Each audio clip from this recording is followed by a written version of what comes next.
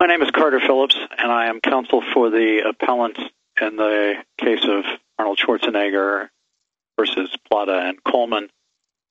Schwarzenegger is the governor of California, and his co-appellants are the officials of the California correctional system. The issue in this case, or the fundamental issue in this case, is whether or not the district court has properly entered what is called a prisoner release order. And in this particular instance, a three-judge district court, and I'll describe a little bit about that in a minute, has ordered California to release somewhere between 35,000 and 45,000 prison inmates in order, in the district court's view, to effectively remedy long-standing violations of the Eighth Amendment that have been in litigation before single district judges for 20 and 10 years, respectively. The issue is under what circumstances, if any, I mean, there must be some, but in what circumstances is it permissible for a federal district court, this is a three-judge district court, to issue that kind of extraordinary order? Just to put it in context, this would be the first time that certainly a state or any government entity has been required to release anywhere near this kind of number of inmates in a particular case. There are essentially three issues presented by the appeal, and this case does come by way of appeal from a three-judge district court in California to the United States Supreme Court. The first question is whether or not the three-judge district court properly had jurisdiction under the Prison Litigation Reform Act. That's 18 U.S.C. Section 3626. The second question is, assuming that the three-judge district court was properly convened to hear this particular dispute, then the question is whether or not crowding, that means too many inmates in the California prison system, is the primary cause of the violation of the Eighth Amendment rights of the inmates and the two classes involved in this case, because that's the statutory standard, and it has to be the primary cause under Section 3626A3E. And then finally, there's the question of whether or not the particular order purporting to remedy this problem has been narrowly tailored and is the sort of least intrusive way of accomplishing the particular objective, which is to provide adequate medical and mental health care for the inmates in the prison system. And the basis for that issue is the fact that the three-judge district court has said that what they want to do is have the state restricted to 137.5% of the design capacity of the prison system. So that you can't have more prisoners than 137.5% of the design capacity for those particular prisons. I'll explain a little bit more about those in just a few minutes. In any event, the case arises because two different district courts in two different districts in California dealt with the question first of the adequacy of the mental health care that's being provided to the California inmates, and then subsequently with the overall health care of the inmates. And back in the 1990s and in the early 2000s, the respective courts concluded that there were, in fact, violations of the Eighth Amendment by the failure to provide adequate mental and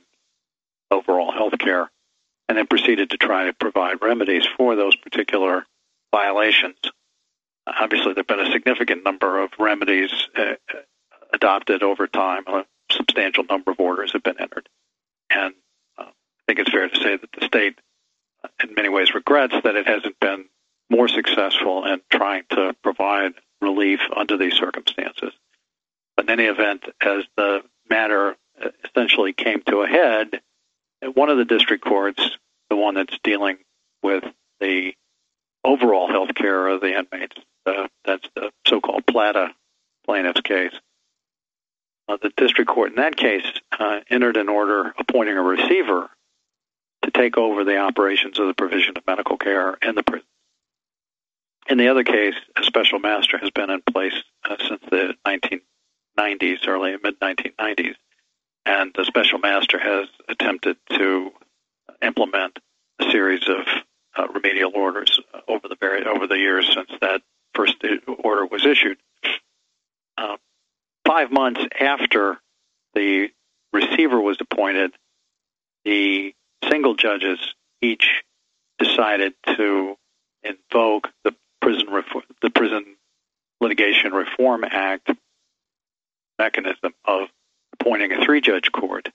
and having the 3-judge court consider the possibility of issuing a prisoner release order, which under the federal statutory scheme requires a 3-judge court. They decided that the conditions had been satisfied, that is, that the state had been given a reasonable opportunity to comply with the orders and that no other effective mechanism would be available short of considering a prisoner release order to decide whether or not to remedy the violations that have been found up to that point. The